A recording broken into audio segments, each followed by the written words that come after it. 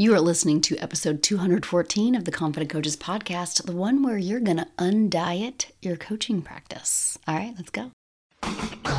Welcome to the Confident Coaches podcast, a place for creating the self-confidence you need to do your best work as a life coach. If you want to bring more boldness, more resilience, and more joy to your work, this is the place for you. I'm your host, Amy Latta. Let's dive in.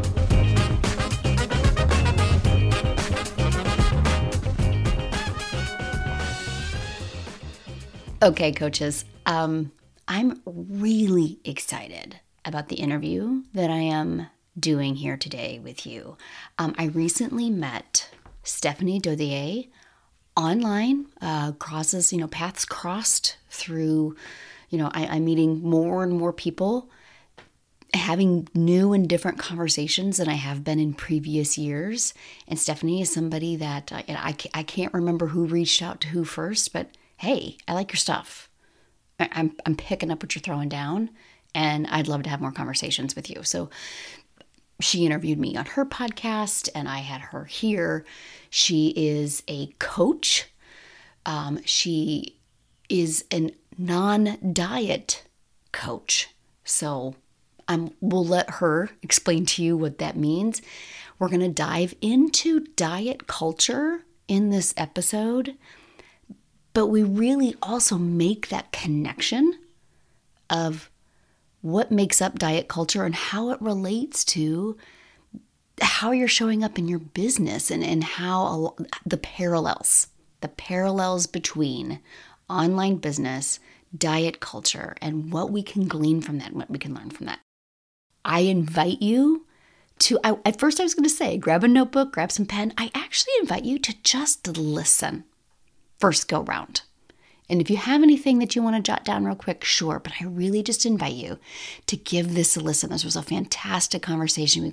We covered lots of areas. But I think even for me, we made some connections that I was like, yes.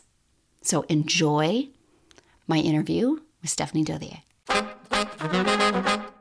Okay, my friend, I am honored and excited to have this conversation today with one of my new, but like we have fell in hook, line, and sinker, right in step, Stephanie Dodier, who refuses to tell me if I'm saying her name correctly. So we're just going to run with Stephanie Dodier.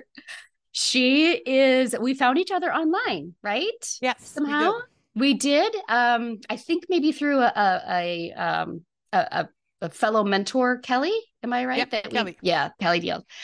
And your platform is around diet and weight loss, and yet our conversations that we are having with our audience are incredibly similar.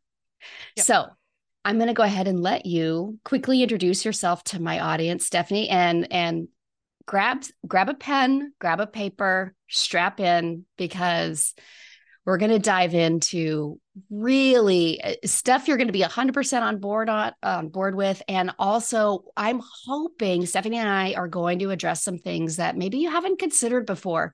And I just want to invite you to just consider what that does and how you might apply some of what we talk about to how you run your business. All right. So Miss Stephanie.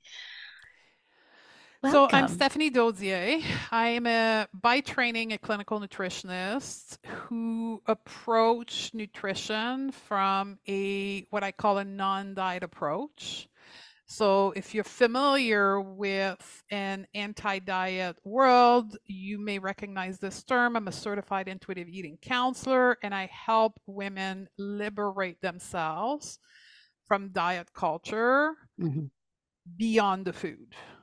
Yes. So we talk about food and we talk about body image, but we go much deeper than that. We go and look at how diet culture, patriarchy has affected the way we think about ourselves and the way we relate to the world. So what are some of the, most common, like what people are like, all right, intuitive eating, help me have a better relationship with my body. What are some of the most common things that kind of first come up when we start diving under the surface? I think the number one place I start that conversation is the term diet culture. Yeah.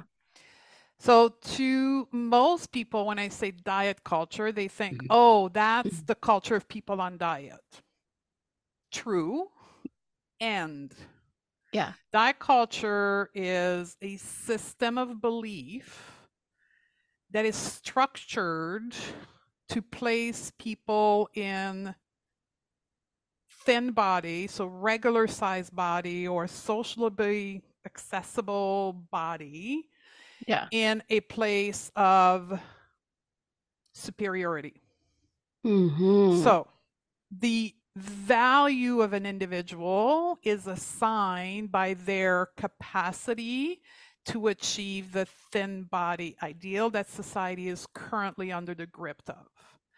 Yes. And that's what diet culture is. So it goes deeper than just being on the diet. It's about how we assign value to ourselves and how society assigns value to us. And diet culture is about 130 years old. Mm-hmm. And it's a system of belief that's deeply connected to patriarchy. So patriarchy is not about the man, it's a Yep. system of belief that Correct. Yep. places people identified as men in a position of power. And in order to uphold men in power, the other gendered female has to be submissive, has to be below. And one of the ways recently over the last 140 years that patriarchy has achieved that is by having women focus on the size of their body. So taking all their mental, emotional, physical Mm-hmm. energy and financial resources and tell them that the most important thing is to achieve beauty through thinness. And that leads us to the whole weight loss industry. And that's what we call diet culture. So it's much more bigger than just being on a diet. It's how we Right. value people. Yeah, and if for those of you for those of you in the stands who've been paying attention, you can see that parallel to a lot of the work that I've introduced to my audience this year or the year, in the past couple of years, Mm-hmm. honestly, which is when the only value to being in business is being what we're going to call it capitalistic culture, capitalism Mm-hmm. culture has defined as the only thing that we should be striving for, and that your value is attained by becoming that six-figure earner. And once you become a Yep. six-figure earner, you're a seven-figure earner. Now we're talking about, eight and nine-figure earner. And the parallel between as an individual in both of those cultures, there's never you there's always more to achieve. You're never Yeah. there. There's no finish line, right? And I want to say, so for me, the parallel between this business culture about money and about achievement and the diet culture, it's about, and very specifically around women, is how you are, according to society, and that those two system of belief, you're born unworthy Mm, and you need to achieve externally through your yeah, beauty and the size of your body and your bank account in yeah, order to be deemed worthy, but you're never getting there. The dot always move and you yes, end up never feeling good no matter where you are on the scale. yeah. And I've been in both places because my podcast before this was Business Women Losing Weight. There you That go. was my one of my coaching endeavors for quite a few years. And even when I achieved the number on the scale, then it was like I wasn't muscular enough. I was, okay, I got Yes. this. And I can parallel that to being very well known and a high achieving, high earning member of some of my previous communities, and being awarded on a stage and having the award in hand. But it was always, okay, now that you've achieved this, what's the next thing that you're going to achieve? So there is a moment of happiness and achievement. Like I think it's really important that people have experience. Yes, I did it, but it's fleeting. It doesn't last. And I think that's the culture part that you're Uh, talking about. yeah, so I think there's something really interesting I'd like to teach that's like goes alongside with that is something I kind of acquainted through coaching women on finding their self-esteem, their worth linked to their body image. And I had this women who would come to me and say, like, I'm super confident. It's just about my body. As soon as Mm. I gain weight, I Oh, lose that confidence. Or as soon as you don't make money, it's fleeting. yeah, yeah, yeah, yeah. What I realized is that's not confidence. That's not happiness. It's the safety of conformity. Mm-hmm. Oh, Drop like yes. this is like just like I'm gonna go further than that because it's one thing to say this, but the safety of conformity in our gender as women, people identified as women, when you are socialized from a tender age, like 4, 5, 6 years old, Mm-hmm. to be nice, to like follow the rules, to Mm-hmm. do what people tell you, and then you grow up and you're in your 20s and 30s, and what people are telling you to do is to achieve money, Yes. career, weight, staying Yes. young. When you achieve and you meet the standards that are laid out in front of you, you feel safe from rejection. You feel safe from Yes. judgment. You So feel those safe aren't that moments of happiness. Those are no, moments of safety that I've now conformed to the ideal. because your leader, let's think in your business community, had set out the bar and you meet it. You're like, oh, I'm approved. I'm Yes. worthy finally. I'm in the top 10%, Which right? ironically, having been sold that the way that you get there is to stop needing people's approval, that the way that you achieve that ideal is to let go of your need to conform, let go of your need to have external validation. So that's like I don't even know if bait and switch is quite depicts how almost sinister that is of like, listen, if you want to really achieve, you're going to have to let go of everybody else's opinions about yourself. You're going to have to shed that desire to make anybody else happy so that you can achieve an ideal that is actually the thing that gives you the external validation In and this case, allows the you, money. in this case, the money, but also the parallel with the weight is right there. It's different in the world of weight because it's never sold under the term of letting go of what people think. It's actually the opposite. It's like everybody looks at you, right? If you want people to think that you are good enough, you have to look this way. And then it's plastered with women who look this way. And you're like, you're the only one who doesn't look this way. So clearly there's something wrong, you think, with you.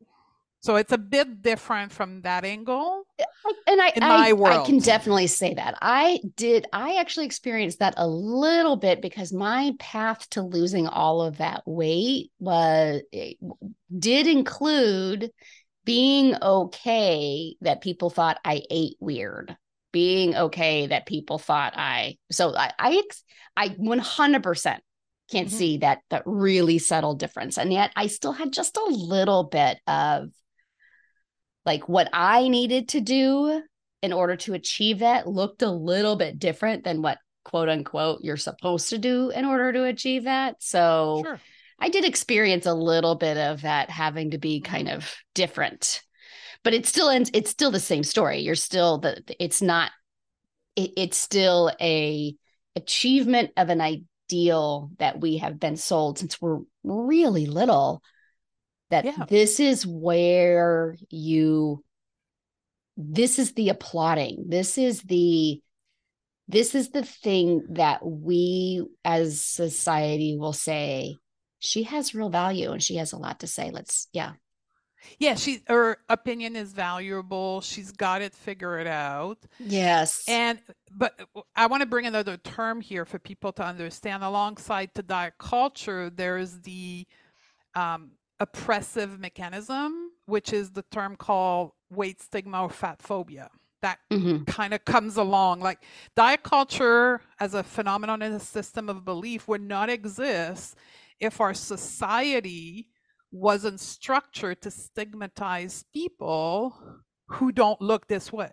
So Yes. it's so deeply entrenched that we don't see it. But weight stigma is in the medical world, it's in the world of nutrition, it's in Mm-hmm. the world of, I mean, social media trend. Mm-hmm. Like people who don't look a certain way by default will probably not trend as much just because our eyes are not used to seeing body diversity or age diversity or look Mm-hmm. diversity. Mm-hmm. So fat phobia, the way that we allow diet culture to be is deeply entrenched in each one of us.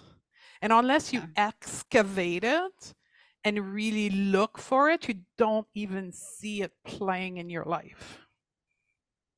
It is really fascinating to see it show up. And I wonder, I think it's a good question.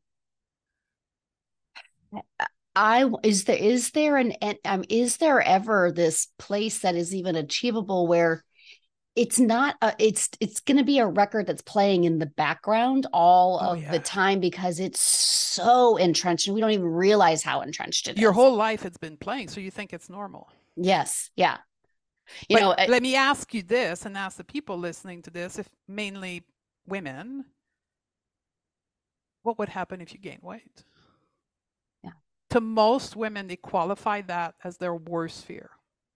yeah.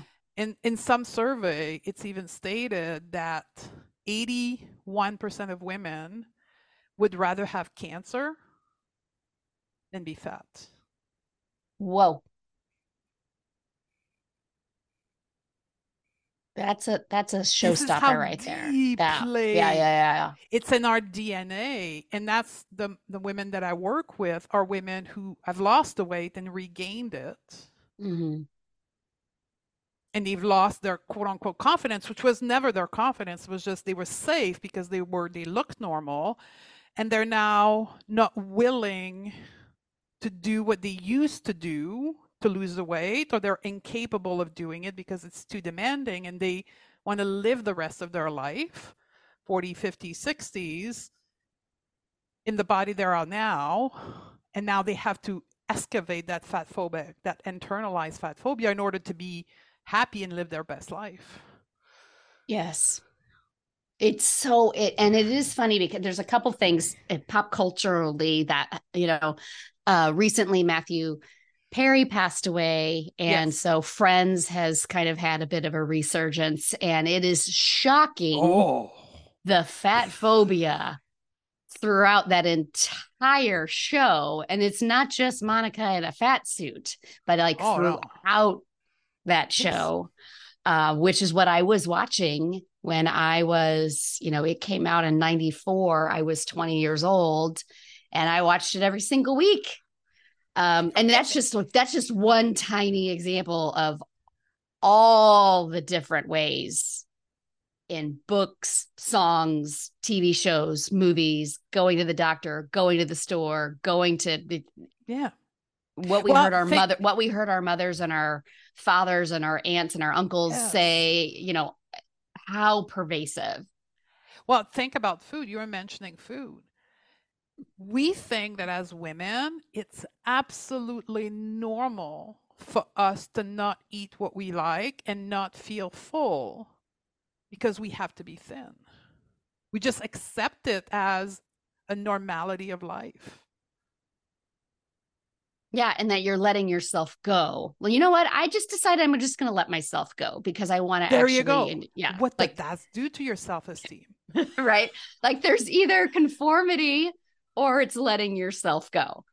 Yeah. And and one of the I know you and I have had this conversation because I've been talking a lot about it on the business side of things, of the only wins that are worth Yes. celebrating in business are the people who come in first, the top 5%, which is not representative of many of the people who are inside these coaching circles or these business Yes. programs, but they're the ones being invited on the podcast. They're the ones that are being, used in the top marketing pieces, etc. That it does a couple of things. First of all, and I definitely could have done a better job, but I know that as a business coach who is, confidence coaching as disguised as business coaching, I would have people on my podcast that, because they were talking about wins that had nothing, they weren't the top earner, or they didn't actually hit that goal, but I could see the transformation in them. And I'd be like, well, I am running a confidence business. It's not really business. So I'd have them on the podcast. So let's be really clear. I was doing it for the wrong reason, but I was doing the thing that I knew was best. I still needed to unpack the reason for it, which now I understand is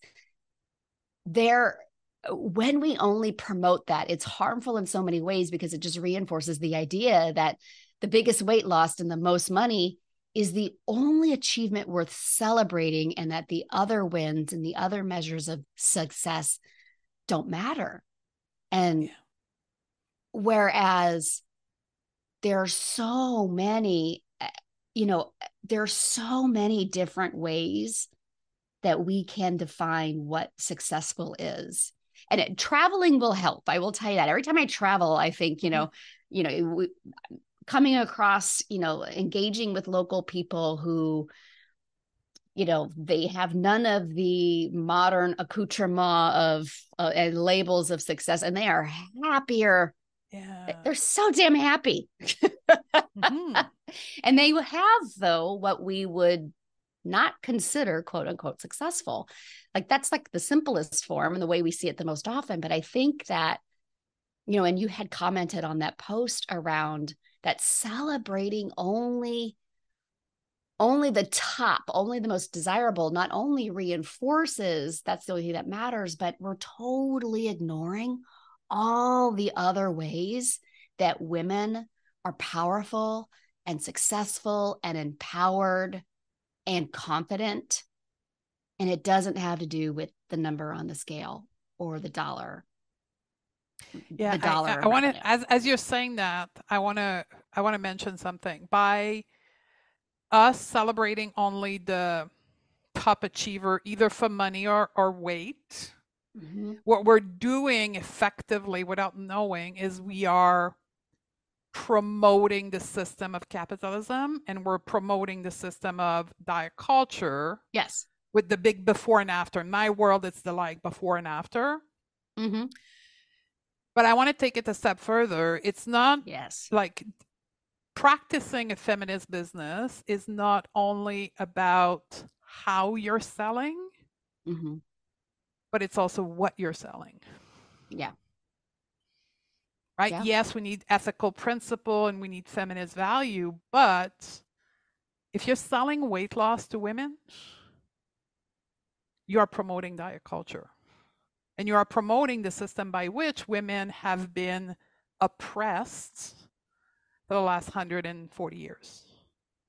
Yeah. I'm just going to say this, and like a lot of people listening to your podcast will say, Mm-hmm. well, if you feel triggered right now, Mm-hmm. if you feel, oh, she's crazy, that's not true, I am inviting you to like connect with your body and look at those sensations and look at this anger that you're feeling because of what I'm saying as a sign.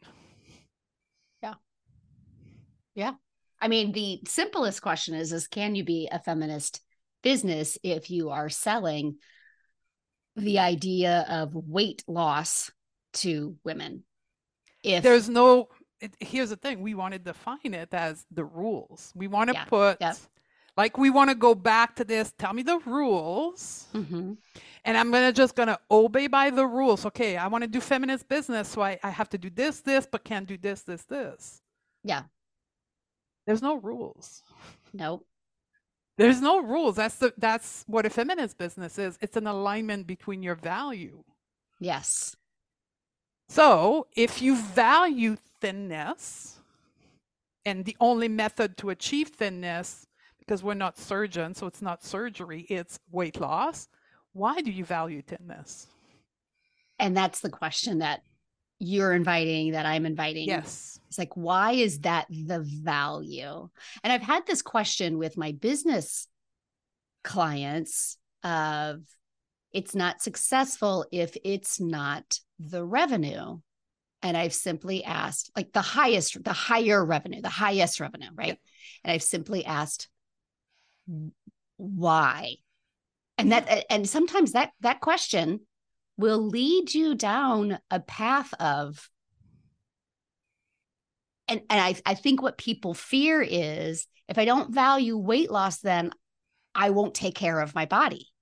Yeah, if I don't value revenue, then I won't sell anything and I won't go anywhere. And it's that pendulum swing. And like, there's a whole world in between where you're taking amazing care of your body. You're loving your body. You're giving it everything that it needs and it desires. And it's such a tender, loving relationship. And it's not the weight loss that is the focus. And bingo. There is so many things where you are putting your goods and selling of goods and services is as old as time, long before capitalism ever came. Like, this is how humans function in the world, live. The exchange of goods and services is not a bad thing. Making money, not a bad thing. It's when, how does that look and feel like, where your personal value, your business's value is not predicated upon, if I'm not hitting X, then it's not working, it's not good enough, it's not serving the world enough. I'm dreaming. The biggest thing that I hear, why are you not, you should be dreaming bigger. You're not dreaming big enough. And I'm like, I don't know. But what is big to you? What's big to you? Right. Like, right. So if you don't examine, this is where we go into the world of thought work and mindset and socialization. It's like, if you don't question the story or the answer to what's big, and you just go by the default thinking you've been socialized with, you will say size 2 pants and $1 million. Yep. It's just like, because that's what you've heard 1,000 times, and your brain has encoded, and you've been quote unquote socialized. Yeah. The what I'm talking about is when you go beyond that. Yes. Why do I want $1 million in 6 months or a year? And why do I want a size 2 pants? Yes. Is that really what I want? And I want to say that's what I wanted for 25 years. Like, I just want to be transparent. For 25 years, I dieted. Yeah. Like, I spent all my resources. I had this fantastic corporate career, but all my personal life was focused on losing weight, maintaining the weight, then 6 months of gaining the weight back, and then we start again. Yeah. And I did that 15 cycle of it until I was 39. Do you know? I do know. That's the thing. I do know. Like, let's pull out real quick here. And the person's identifying as women in this world listening to this right now. And I want to say, yes, I know I got a handful of men in the audience. We are talking to you too. It shows up a little bit differently. The message gets to you through a different doorway. It's the same message though. But just think about the brain power you are giving to constantly striving and achieving. If you could put a measure on that, the amount of time my brain has focused on, and sometimes it's competing because it's trying to achieve the size 2 and the $1 million at the same time. Yeah, and that's when you have burnout most of the time and exhaustion. Right? So think about the amount of time your brain is focused on what you're eating, when you're going to go to the gym. And I want to be really clear, eating good food and moving your body are not negative things. It's that No. obsessive thinking about maximizing it. And we're Well, doing the I want to same. say it's the why, Amy. It's why you're going to the gym. That's the problem. It's not going to the gym. Yeah. It's not eating the vegetable. It's why you're doing It's it. the motivation behind you going to the gym. You can make $1 million and not be burnout. It's the why. Yes. It's the energy behind the $1 million. Yes. Because I have to hit this so to that be worthy. To be worthy. Yeah. Even though we are going, and of course I'm worthy and I'm going to always remember that. And that's gone the second. But I think about the number of times I've been sitting with my family and I've not been checked in because I've been thinking about one of those two things. The number of times I haven't been present on a vacation, on a holiday, on a family outing, because my mind is trying to solve for one of those two things right there. And so if you're describing this at the highest level, we know, like if you know enough of neuroscience and you know enough of nervous system regulation, session was there, is because innate worth, self-worth, self-esteem, well-being is one of those basic need of every human being. So anything that threatens your worth will make your nervous system obsess about finding the solution to solve for the worth. Mm-hmm. And I want to broaden the scale to say it's the weight, it's the $1 million, but it's looking young. Yes. Yep. The perfect family. Like every time we sell to a woman a program to be more productive, hello. Women don't need to be more productive. We actually need to do less. I was going to say, you want to know what? I am productive as hell. I don't need to be more productive. Yeah. I actually need to let go of the need to do all of the things to prove that I am an empowered, strong feminist woman. Exactly. You know, and I know we are of plus or minus similar age. I came up in, I was born in the early 70s, so raised in America in the 70s, 80s. There was literally a commercial on TV selling perfume, that I can bring home the bacon and fry it up in a pan. Yeah. And still make you there's a line, those of you who know what I'm talking about, and still make you believe that you're like, there was this thing where I can go to work, I can cook the dinner, and I can still have sex with you at night, was literally the jingle. That's why I say, as coaches or service provider, whatever you fall into, it's very important what you sell. Yes. It's not just how, but it's really looking at what you sell and is it aligned with your value? And some people will say, yeah, I value thinness. Okay, great. And it's not me saying you can't do that. Just don't call it feminist. Don't call it empowering to women. Because actually what you're doing is, as a woman, you are supporting patriarchy to oppress women. Yeah, go further and look into what you're selling. Yes, this is, I've mentioned it quite a few times on the podcast, and for sure, if you're following me on socials, talking about that, it's products for women by women, but it's still just patriarchy and a Chanel dress and high heels. It's still just patriarchy with a gorgeous red lipstick, and just being aware of, and I've said this before. I'm going to continue. I'll say it again. Stephanie, I've said it to you. I for sure was in this stage. This is for sure where I was, in that I was using the language of empowerment, using the language of that empowered feminist woman, but it was to sell the patriarchal ideal. And I'll go to my industry. Like weight loss.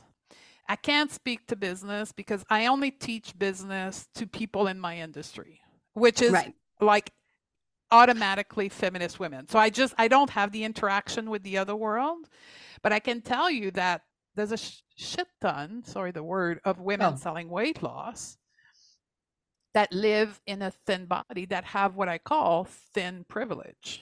yeah. Not just what I call, but what we know in society to be a privileged existence. In this case, to be naturally, without effort, thin. Yeah. And so it takes a lot of personal work to admit that and to Mhm. realize that you're selling weight loss to people who are not naturally thin because you have privilege. Yeah. This is that weight privilege, beauty privilege, and age privilege that you have talked about so much, Yeah. that understanding the I've used the language in a separate conversation. My podcast listeners have heard it about like the graveyard of life coaches left behind by the only promoting the top Yeah. the top earners. It's the same. It's a very similar graveyard of the people left behind who don't fit into those categories of having weight, beauty, age, privilege, Or even money privilege. money privilege. Yeah. Right? It's Money. easy. Like I have when I teach business, I always talk about that. I have earned privilege that I did 15 years in sales in corporation, who Mhm. has taught me the fundamental of business and selling. So for sure, when I came to the world of health and coaching, I have this privilege that I spent 15 years deeply understanding business. So yeah, it's easier for me. I still Yes. have to work at it and I still have to put in effort, but I have to learn business. Yes, and that was a huge realization that came to me, which again, I can't remember what episode, my friends, but I know that I've mentioned this before, of not understanding.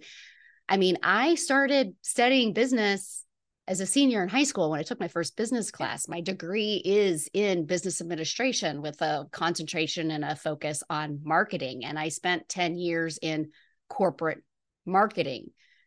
So while I learned a lot of shit I don't want to replicate, sure. And those communities, that corporate based culture never worked for me from day one. Like all 10 years were like me fighting, like, because it just didn't I Yeah. did not function well in there. That a lot of those things came very naturally to me. So in my programs, not understanding that I had this innate understanding of business because of my past skills that nobody has to teach me. I'm naturally better at certain things because it's what I did for all of those years. That right there is a privilege. And I think when it comes to privilege, I hope we have progressed enough for that word to not trigger so many people. It's not saying that things, and you just said it, it's not saying that things are super easy. It's not saying that you never have hardship. It's not saying that, you know, they're, having weight privilege or beauty privilege doesn't mean that, you aren't still rejected in some ways or whatever. No. It just means that that's not something that's hindering you. It's not something that's keeping you invisible. It's not an additional obstacle. And it doesn't stop you from teaching business. And it doesn't stop you from teaching if you are in the world of weight loss. But don't go out there and say, well, I've done it and I'm Yeah. doing it. And now Yeah. I'm going to sell it to you because I can do it. This is where privilege goes wrong. So Yes. I never use my business to other non-diet practitioner and coaches and say, well, look how easy it was for me. Yeah. Damn sure it was easy for me. I have 15 years of experience, but I still Yeah. teach business, but I position it differently. Yes.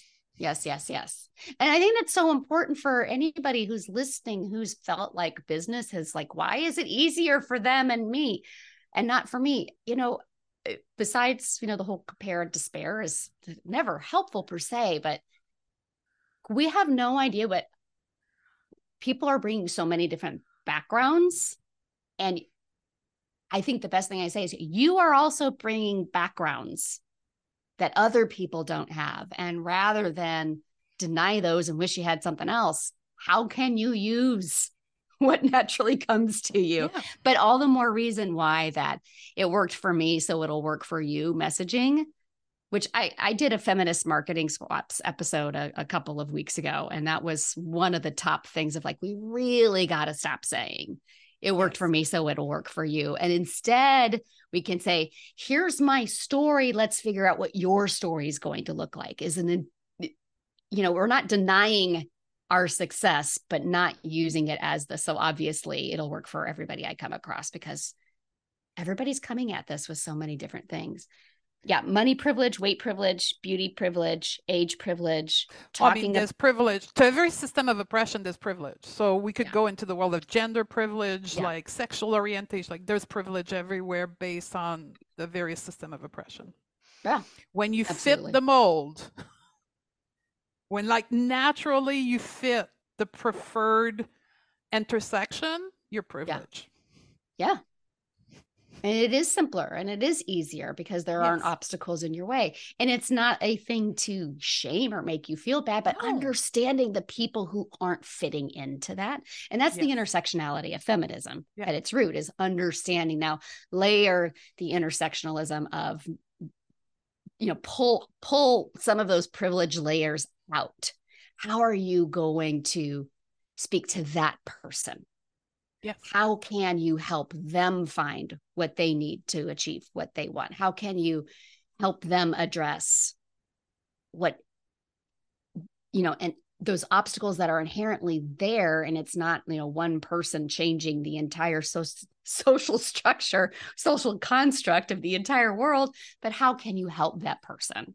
Yes. And I've, and again, I think this comes back to our conversation around what is it that we're selling? Yes. And examine it. Like, be willing to examine it.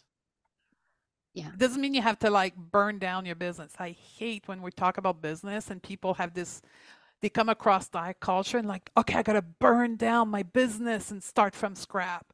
Whoa, where does that all or nothing thinking? Like this is the pendulum swing. Like, can we not go from one end to the other? Can we just take a breath and like reflect on it and decide where you want to go without having to burn down everything? Yeah. I've definitely have experienced that myself. And I think a lesser known conversation or not a lesser known, but a conversation that I've heard a little bit, but I think it's really important, is not only examining what is it that you are selling and why you're selling it, but when and this conversation is a prime example of that, who are you collaborating with? Who are you connecting your business to? It's a next step.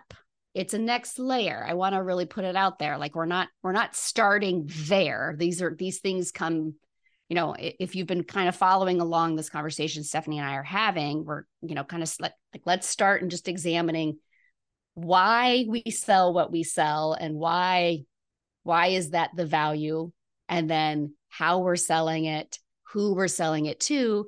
And then we can start thinking about who we are associating our business with. And this is something that I have. So a really, really simple thing, a really simple example of this that I realized is I don't do, I've never officially been a part of an affiliate program for somebody else, but I certainly have hey, like if there's an app I really love, I might say, hey, just so you know, this, I'm going to get like 14 days for free when you sign up or whatever. And, I've suggested a ton of books in my day, and I've always given people an Amazon link, and like, oh, sure. Yeah. Okay. Well, if I'm going to give them an Amazon link, I might as well do that Amazon Associates link. Yep. So I'm going to make, 37 cents when you buy that book or whatever. But okay. Amazon, yeah, Yeah. Amazon as a business is, this is not a conversation about, the Amazon. It's, let's dive into everything that is good and bad about Amazon. But is that a business I want to be promoting? And I've had to really think about that of like, could there be a better place I could send people to purchase things that I recommend? Like that's a simple question to just kind of start looking at the association. So if I'm proclaiming that I am a feminist business who stands for, and all those things that can be included in feminism, workers' rights, and elevating communities, where am I sending you to do more business? Let me just pay attention to where I'm sending you. Who am I inviting on my podcast? Who am I going to do trainings with? Who am I going to tag in my photos? And I want to be really clear. This isn't about policing the activities of others. And this isn't about a judgment of others. The last thing I'm going to tell you is you shouldn't shop at Amazon when there are Amazon packages probably sitting on my front porch right now. And not only that, it's the convenience of it. Yes. Like we have to be realistic in the world where women are being asked to do 10,000 things.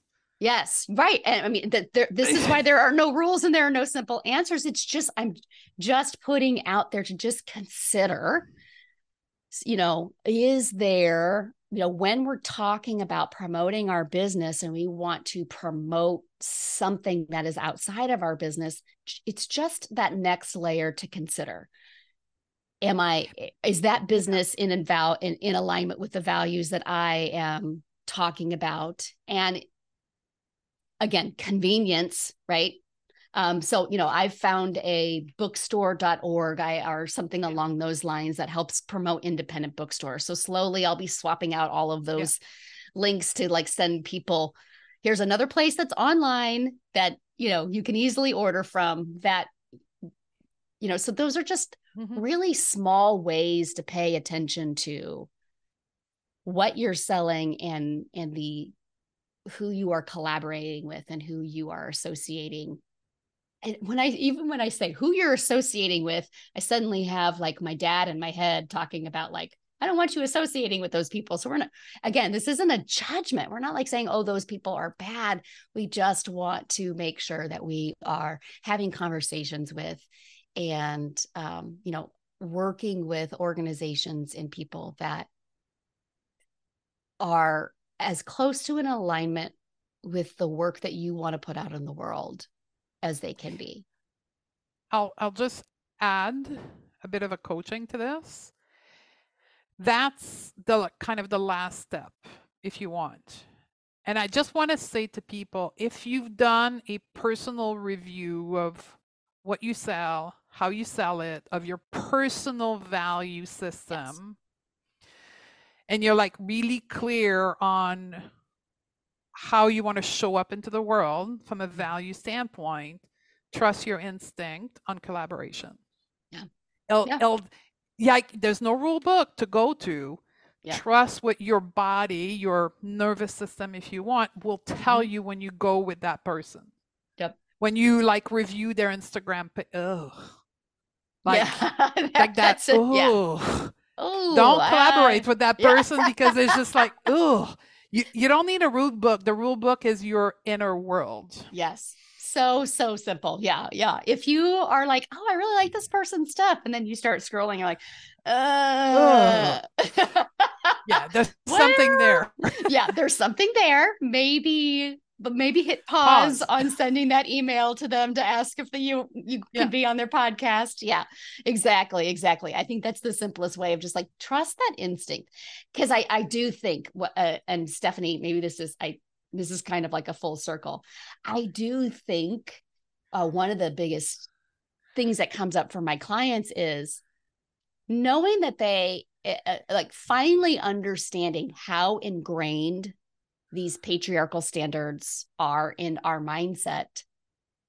One of the things that can come up is So how do I know if I'm really trusting myself, or if it's the part of me that's been socialized to think this way, or if it's actually this new uncovered version of myself? The only way I can answer that is it's so two things. Number one, it's a progression.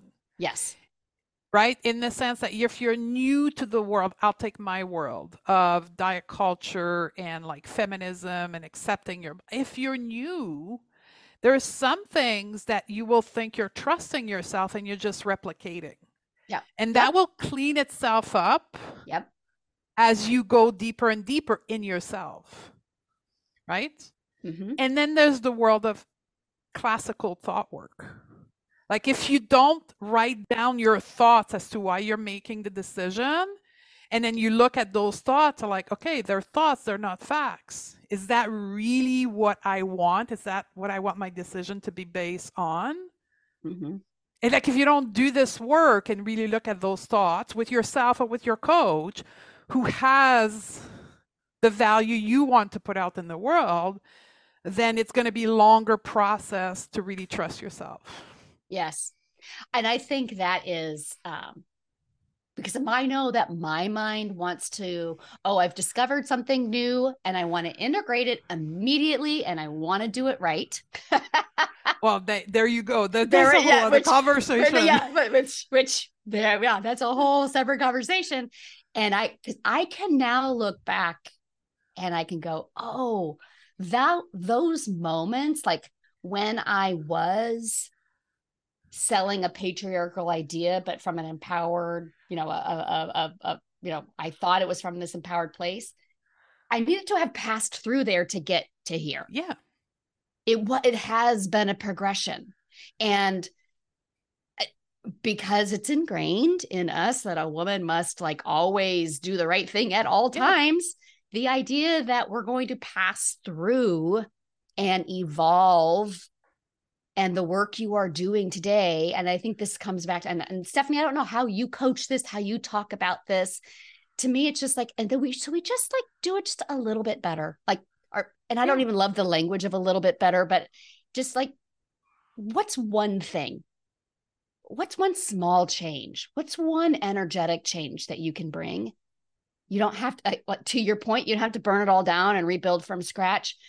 But like, what small shifts can you start making, knowing that you're going to make more after that, and then you're going to make more after that, and there might be shifts that you make that 2-3 years from now you'll look back on and be like, oh yeah, I can see the progression that I made. So as you were speaking, there's one thing that came to my mind that's really simple in itself, but it's not going to sound simple to people, to women particularly. So what is one thing you can do to know that you're trusting yourself more? Yeah. I'm going to go to my world. Do you trust yourself with your eating decision? Do you rely on an app? Do you rely on a meal plan? Do you rely on a calorie counting? Do you rely on macro tracking? Do you not trust yourself and your internal eating cue, hunger, fullness, and satisfaction to make your food decision? Mm-hmm. So I often, when women come into my world, they're like, I want to trust myself more. And then we go to the world of like, how are you like doing food? How are you doing health? And what I find is like, but I don't know what to eat. Bingo. Let's work on that. Yeah. Yeah. Right? Because that's one of the main way that diet culture and patriarchy has made you feel ashamed, is because of what you eat and the weight you have. Let's trace back and claim back your power with food. Yes. And I'm telling you, every goddamn time when a woman reclaims her power around food, she reclaims her power in her career and or her business. Yep. Guaranteed. And from the business side of things, I've talked a lot about on this podcast of, it's not hiring that coach because they're finally going to be the one that tells you how to do it. They're going to have the answers. They're going to, I'm going to hire Amy because she's going to tell me how to run a feminist business. No, please don't hire me for that. That's not the why. It is the, I I know that there are some decisions I need to be made here, and I know the decisions are in me, and I just need somebody to help me strip away. Yes, yeah, exactly. And Pull it out. you guys can't see Stephanie right now, but like pull those answers that are already in you and bring them up to the surface. Yes. And that's what we really want to be doing in our businesses. That's what I want for, those of you who are listening to think about. You're not bringing mentors and teachers in to, there might be some skills you need to learn. I don't, like, for instance, if you want to learn how to use artificial AI to help run your business, you might want to take a class on the best chat GPT prompts to use. Sure. Yeah. But when we're talking about the direction you want your business to go, and Stephanie's case of the people that she works with, your health, your body to go, it's about that trusting. I think the simplest answer for me has always been, I don't know if it's so much that we've lost a trust in ourselves. It's just that trust is buried under the obligation and the shoulds and the socialization. Woods, the socialization that's on top. We're like, I'll take the food. We all are born, this is scientifically proven, with hunger, fullness, satisfaction. We have everything to make your decision around food. And in fact, the human being has been making decisions without tracking macros and calories and grams for thousands of years. Right. But we, as a society, we layer it in. Yes. Oh, calorie. Yes. Oh, now there's a nutrition coach, and there's an app, and there's a biofeedback shit you can wear. That's what's stripping away from your self-confidence. Yeah. And your self-trust. It's the same thing in business, Amy. It's like the coach and the program and the shit. Yep. The program's not the problem. It's how you show up to the program. Yes. Yeah. In a state of self-trust or not. Yes. So good. And I do, as we, wrap up here, I think what you keep reiterating, and I think it's so important, is the trust is already in you. It's already there. It's not something 100%. You have to go find. If anything, though, our work, your work, and Stephanie, I don't want to speak for you, but my continued work, right? Because there's no finish line. Well, I always say to my student, I'm like, I guarantee you right now I'm saying something that somebody's in 20 years from now will be offended with, that I don't know. I'm oppressing somebody by saying today. Right. I'm acknowledging that, but I'm still moving forward. Yes. That we're always going to continue to evolve. We're always going to continue to learn. And it's just about excavating the socialization that we've had. The trust is always there, and it's almost always found in the quietest of moments. Yeah. Those gut instincts, those random thoughts that hit you when you're in the shower, those random thoughts that are floating through your mind when you first wake up in the morning. And that, if anything, I think is a great skill to just learn to, I trust, hand over heart, hand over gut, getting quiet, and just, even if it's just for 30 seconds, and just, I trust myself. The answer is in here. I can't wait for it to reveal itself. And that right there will create so much empowerment. And move forward. Like, say that thing. I can't wait for it to reveal, and then go do business. Yeah. And then go do business. Yeah. And then go do. Yeah. And then it will reveal itself as you're doing business. Yes. Always. You don't have to sit and wait for it to reveal. No. Stephanie. So this is our second conversation so far. I've loved it so much. How can my people find you, connect with you? What's the easiest way to get to know more of Stephanie Dodier? So since we're on the podcast, I would say the logical next step is my podcast, Going Beyond the Food with Stephanie Dodier. That would be the number one thing. And then my website, I help women excavate, as you said, personally and professionally. So if you're, for example, if you're a coach, a life coach, and you want to start coaching from that lens, people, and specifically women, like if you coach women on confidence, you got to work with me because we got to clean up this whole fat phobia shit. So you don't like stigmatize people in your program. And then I help women unlearn diet culture personally with food and body image and health. Yeah. So good. I've loved our conversation so much. I think it's going to be the second of many more. Yes, I think so. I see long-term goodness here. Stephanie, thank you for being here today. Thank you for sharing your like really truly deep, so much fabulous wisdom. Thank you for being here. Thank you, Amy.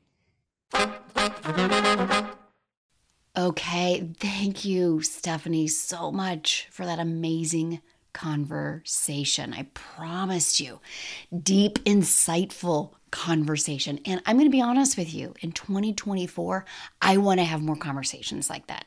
In 2024, I want to have more conversations where we're really thinking about this level of who am I in this space? What matters intrinsically to me? What am I representing out there? And showing up as ourselves so unapologetically. And I have to tell you, that conversation that we had around conformity and that false sense of confidence, that winning of the thing, and oh, I feel so confident, but it actually wasn't confidence. It was the security and the safety of achieving something that is industry-wide approved. Whoa, right? And when we see that, then we can just decide better of like what we're really looking for. What a connection piece that was there. And I also hope that you noticed. I don't know that we necessarily called it out per se through our conversations very much, but I think you might always notice that, Stephanie and I were not lockstep 100% on every single point.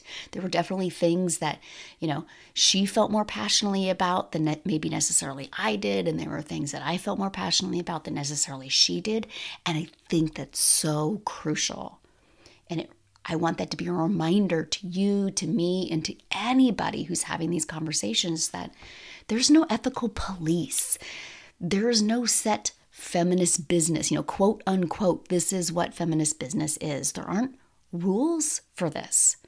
I think this is about you finding what is the least depleting for you, for your audience, and for your clients, while still operating in a capitalist society.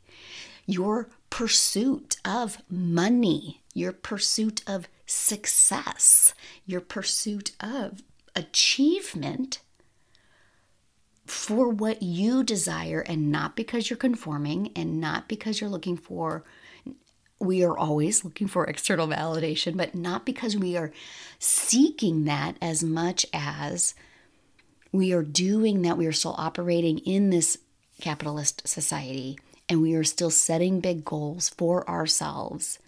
And it's not extractive. It's not off the backs of other people. That right there those are the conversations that I want to bring to you. Those are the conversations I want to keep having as we move forward. Of what does that look like for you? And I hope this conversation got you just thinking about some things of how that might look like for you as you go into 2024. I truly, honestly cannot wait to see what you create. And until next week. Coach, it's time to sign your first free client, your first paid client, your next client, and to learn how to do it consistently and having a hell of a lot of fun along the way. This is exactly what you're going to do in Free to Paid Coach. It's the only program giving you step-by-step what to do to become a paid coach, and step-by-step how to handle the roller coaster emotions that come with doing what you need to do to become a paid coach. If you know you can't not do this life coaching thing, but believing that you can do it, handling rejection, and remembering how to do all of those things shuts you down, the Free to Paid Coach community is waiting for you. Find everything that you're looking for inside. It's only $1,000, payments are available, and then you are in forever. Visit amylatta.com/FTPC to join us right now. See you inside. Let's get paid, Coach.